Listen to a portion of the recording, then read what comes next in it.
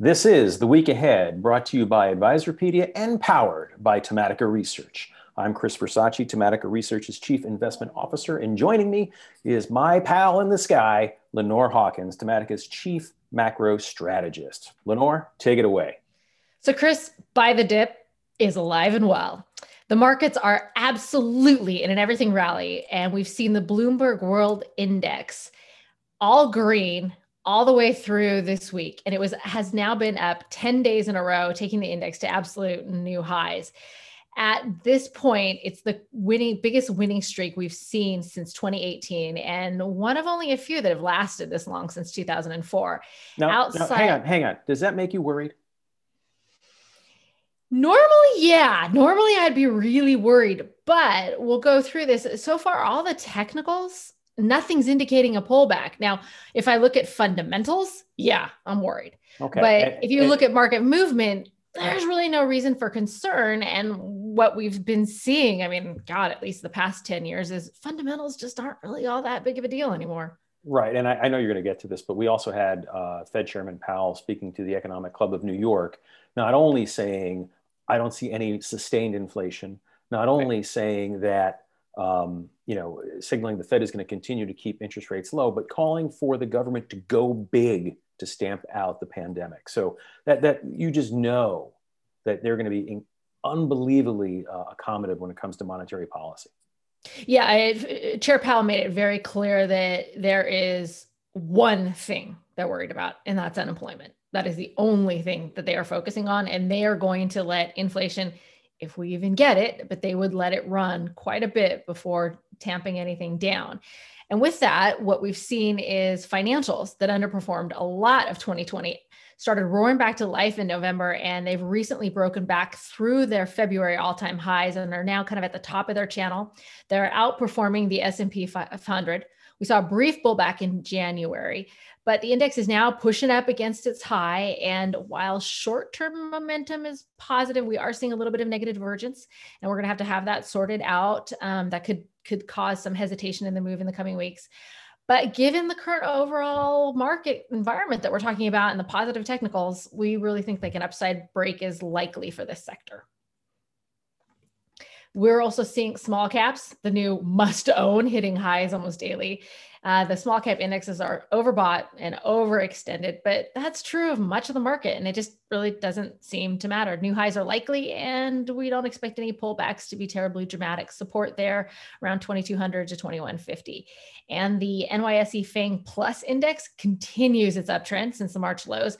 And really, any pullback there has also been contained. It has been outperforming the S&P for quite a while, both its short-term and intermediate-term momentum continuing to look good. Not quite as strong as we've seen earlier in this rally, and support levels are around 6,800, and then another one back at around 6,500. Now, on that note, it's interesting to note that non-profitable tech companies have this year outperformed the S&P by 30 percentage points. I mean, 30 percentage points? That's saying fundamentals really aren't quite. There's a lot of hopium in the market. That's what you're saying. There really is. I mean, when you look at with record high deficits, record debt to GDP, corporate debt to GDP at record highs amidst extremely high unemployment and 2020 GDP growth that was the weakest we've seen since 1946, all while consumer confidence is sitting at 7-year lows. Naturally, high yield has fallen to an all-time low of 4.1%, and there's no indication that that's going to be improving. We've seen the 10-year Treasury yield hit a new high, though, in Friday's trading, putting it at the highest level since March, and the 30 years already ridden above the spring 2020 high. So how much of this do you think is predicated on the economy and EPS expectations getting better because of the vaccine? And people really hanging their hat on a substantially stronger second half of the year?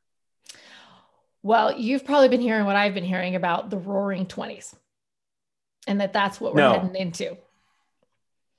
I'm not seeing a repeat of the roaring 20s. I think the market is definitely pricing in a lot of expectations around life getting back to normal, maybe around Q2 sometime. I think the market's going to be disappointed by how that's going to actually pan out. And I think the market is not looking at what's really going on, say, in the unemployment market, where we're seeing a big gap between the median number of weeks unemployed and the mean a number. Now, what that means when those diverge, what it means is that those people who are highly employable, those who have skills that are in demand, are getting scooped back into the labor market very quickly. But we're seeing more and more that people who don't necessarily have the great skill sets that everybody wants are seeing their unemployment extend longer and longer. So you're seeing a bigger structural problem with unemployment, more people getting stuck out of the labor pool, and that is a big drag to the economy. So I come at it from two different ways. The first point I want to make is, and you know how focused I am on this, on the moving level of expectations, whether it's for earnings, economic data, what have you. And I do think that the expectations for the speed of the vaccine are going to be met with disappointment. You know, if you do the math, you know, and you look at Biden, 100 million vaccinations in the first, 100 days, and then you game out the rest of it, simple calendar math, we're not looking, for everybody to be vaccinated until well into the back half of the year. So Agreed. I think that's going to be one resetting of expectations. And I think one other thing people are ignoring is that the fastest growing segment of GDP last year was business spending on automation. We have seen, at a time where the economy got hit the hardest it's been hit since 1946, we actually saw productivity go way up. And that is because labor is being replaced with automation. That means those jobs aren't coming back. Well, I think that combined with the shift that we've seen, which will be sustained, there's no question about it, to digital from what we can call brick and mortar or analog, whether it's ordering or the way we communicate, the way we travel, and various support industries for all of that. There are a lot of jobs. It's not just restaurants. It's not just retail. There are a lot of jobs that, structurally speaking, will not come back. We're seeing a lot of companies really change their business model. We talk a lot about how the pandemic has accelerated shifts that were already occurring. And Disney's earnings last week were just another example of the switch from its traditional movie business towards its booming direct-to-consumer streaming business. Less than 14 months, this is amazing to me, less than 14 months after launching its in North America and the Netherlands on November 19th of 2019, Disney Plus has already achieved what it set out to do in 2024, reaching 90 million subscribers. By January 2021, it hit 94.9 million. Now, for comparison, it took Netflix between 6 to 9 years, depending on when you want to start counting, to reach that many subscribers. Now, with that in mind, let's move this along because I have some WandaVision to get to. Excellent point. We're also seeing that companies are expecting some of these shifts that we've been seeing because of the pandemic continue. In fact, Kraft Heinz announced Thursday that its plans to transform into a company that's focused more on growth is actually coming along faster than it expected. It increased its productive capacity for its highest demand products by 20% through August, and it plans to further expand. And that's a sign to me that it thinks that the eat at home play is going to continue well into the future. We're also seeing Hormel Foods buying Planters Nuts for $3.35 billion. Now, that's the largest acquisition in its 130-year history. Again, that's another sign that Hormel is expecting to see that kind of frugality, eating at home trend continue. It's also a part of Hormel's continued pivot in its business towards what we can call healthier for you alternatives. They do have a line of plant-based products and things like that. Pea protein in particular, and they like other large packaged food companies are trying to really pivot into what you and I call our cleaner living investment theme. So, what are you looking for next week? Well, next week is kind of an interesting one, right?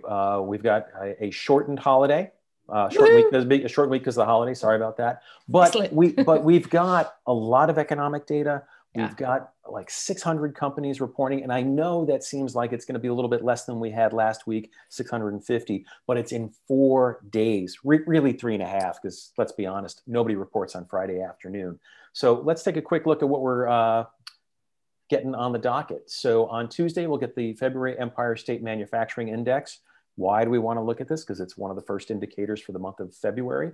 Wednesday rolls out January retail sales. This is going to be a big report. We've also got the January industrial production and January housing starts. But to me, the biggie is going to be that retail sales report. Are consumer spending? Are we seeing that historical dip that we see after the holiday season comes and goes? But more importantly, are people eating out at restaurants? Are people not? Are they just continuing to eat groceries? And are we continuing to see the shift towards digital shopping? Those points are going to be huge. And if you're a follower of, a company like an Amazon or a Chipotle, this is the data that you're going to want to be looking at. On Thursday, we've got, a variety of economic data points coming at us. Nothing so earth moving, but we will want to continue to watch not so much the new weekly jobless claims, but Lenore, I know you're a big fan of the continuing jobless claims report for a beat on the economy. And I'll also be looking at those home prices reports coming out next week, because while home prices have been rising at an accelerating pace, with prices actually outpacing the growth of personal income many times over, we're starting to see some of the housing data roll over. And it'll be interesting to see which is going to win then, because as we've been saying, the pandemic has really accelerated trends. One of them is this shift in housing as companies are deciding this whole work from home thing kind of works out for them. Spotify announced that it's adopting a work from anywhere model, which is going to allow its employees to work wherever they want, if they want to work at home full-time or the office full-time or sort of a mix. And they're also expecting to allow employees to determine their own locations. So they can pick a country and a city that they want to work. Earlier this week, Salesforce announced that it's going to let employees where they want to work. And they actually said the 9-to-5 workday is dead. Square and Twitter have also been saying that they're going to let employees work from home forever. And even Microsoft is planning to be a lot more flexible, which means that the housing market really is changing. You don't have to be in those big cities anymore paying outrageous prices for a tiny little space. All true. And that's something to be watching for the housing market, which has been the housing market, which has been el fuego, as have the companies that kind of work into that ecosystem. Exiting the week on Friday, we have probably one of the most watched for reports coming, which is going to be the IHS Market Services and Manufacturing Flash PMI. Now, this is going to tell us the first real look at how the U.S. economy did in February. We'll also be getting on the same day similar reports for Europe and for Japan. So we'll get another fresh look at the speed of the global economy. When we dig into these reports, we'll be looking in particular, I think, at two things. One, what's the order trend? That'll give us the first glance at how March might be shaping up. And then following the disappointing January employment report, we're going to see what this data has to tell us about the jobs market in February. Anything else on that, Lenore? Well, we've been seeing orders while the manufacturing sector has been quite strong. We've been seeing orders starting to roll over. So that'll be one of the first things to keep an eye on. All right, so let's shift gears and talk about earnings for next week. Again, short week, 4 days, but 600 corporate earning reports coming at us. Among that, 51 S&P 500 constituents. What that tells us is that as we get out of next week, about 85% of the S&P 500 will have reported. And yes, we continue to see consensus expectations for the S&P 500 inch higher for 2021. This is 3 or 4 weeks now that this has happened. And now the consensus expectation between 2019 and 2021 is about up 6.6%. So almost double what it was coming into the year. Pretty important. Now, in terms of who's reporting, what we want to look at, we have CVS Health reporting. We want to be focused not so much on their prescription business, not so much on front of store, but what are they saying as they start to deploy COVID-19 vaccines? That will be crucial. We've got Hilton and Marriott reporting as well. These are hospitality and leisure companies. What is the impact of the continued shutdown and travel restrictions on their business? We'll be eyeing occupancy rates, as well as their expectations for the coming quarters. When do they see their business turning? Is it realistic? Shopify will also be reporting. This is a platform company for digital shopping. It should post impressive year-over-year results for the December quarter. But the real key will be, what does it look for in the first half of this year, which again, we tend to see a dip down in the business, but given the shift towards digital shopping, will they continue to outperform? Boston Beer also reports, and Lenore, I know this is one of your favorites because they own the hard seltzer market. Is hard seltzer still hot? Is it still growing, or is that market getting saturated? Let's see what the House of Sam Adams and Truly have to say, especially after watching the Super Bowl ads with that Michelob Ultra organic hard seltzer nonsense. Let's see what's going on there. We've also got a plethora of restaurant companies, in particular Wingstop, Cheesecake Factory, and Jack in the Box. Now, same store sales comps will be the crucial metric for the quarter. We've seen a number of restaurants report all negative, and I suspect that Cheesecake Factory probably will be negative. I say that because of the high in-restaurant component of their business. Wingstop, Jack in the Box, we'll have to see. My take on this, though, is this. Chipotle shares got hammered when they missed their same-store sales comps last week, and they reported, and they delivered positive 5.7%. Off the charts.